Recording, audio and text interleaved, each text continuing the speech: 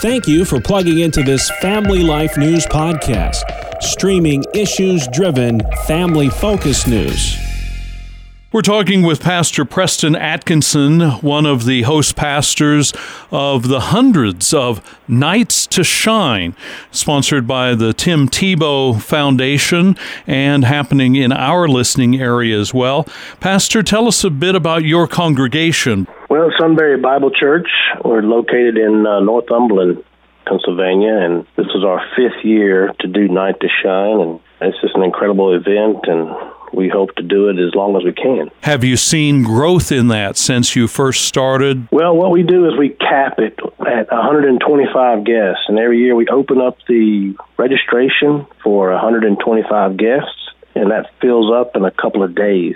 So we cap it there. Those 125 guests have a buddy, which is 125 times 2. You do the math, that's 250, and then we invite their families, the families of our guests.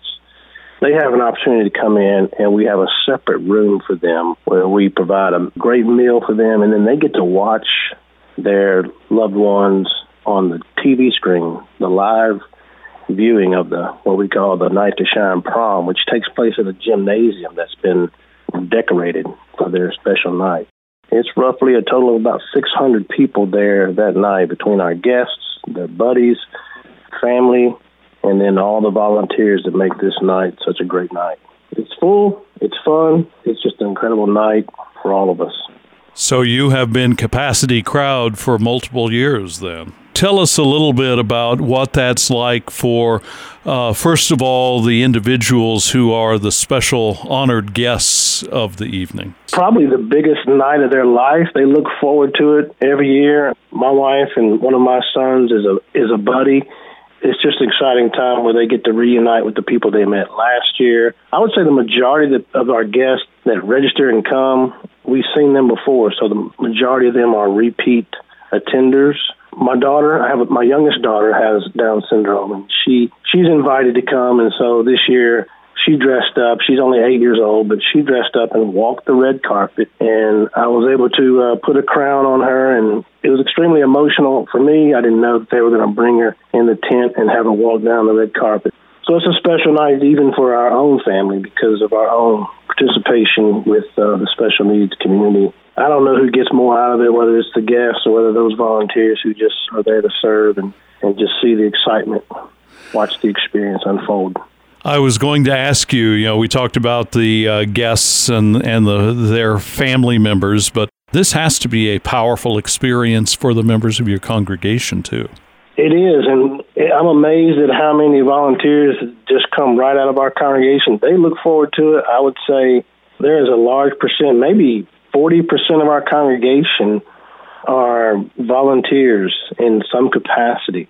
They give up a night there on the weekend, and they're happy to serve. There's a lot of food that gets served. We have 2 different areas that are offering food services. And so it takes a lot of people. We have probably 40% of the volunteers come from our church locally, and then probably another 60% come from the community at large. It's an event that really brings together both the community, the local church. It's just fantastic to see the cooperation, really the unity of the cause as well. That sounds very powerful to me, that you have more than half of the volunteers are people who are not part of your congregation. But what a great connection that is between the work of the church and the number of people in the community that, number one, appreciate those services and that care for them, but also for the general population in your community that probably would not come out to a lot of other specifically Christian church events, but really want to be part of what that magical night is like. It's a very ecumenical event for a lot of people. Can you talk a little bit, your personal family situation, what it means to have this kind of an event for people who don't have these kinds of special events in our everyday lives? It's really special to our family. Our youngest child, we have 6 children, and our youngest daughter has Down syndrome. And to see the church make space, make time, and make an effort to to build a bridge into the community of those with special needs, disabilities of all kinds. And so for us, it was one of the reasons that we were interested in coming to Sunbury Bible Church after being in Texas for 17 years. So it's definitely something that we would love to see churches create opportunities, create a culture within their church that not only includes those with disabilities, but really partners with them, sees them, values them. And that's something that needs to be addressed in every church.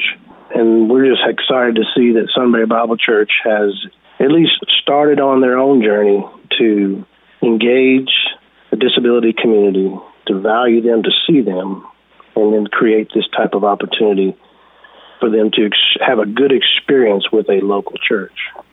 Preston Atkinson is pastor of the Sunbury Bible Church in Northumberland, Pennsylvania. For the Northumberland and Lewisburg areas, it was a night to shine with a capacity crowd for that special event, for special guests.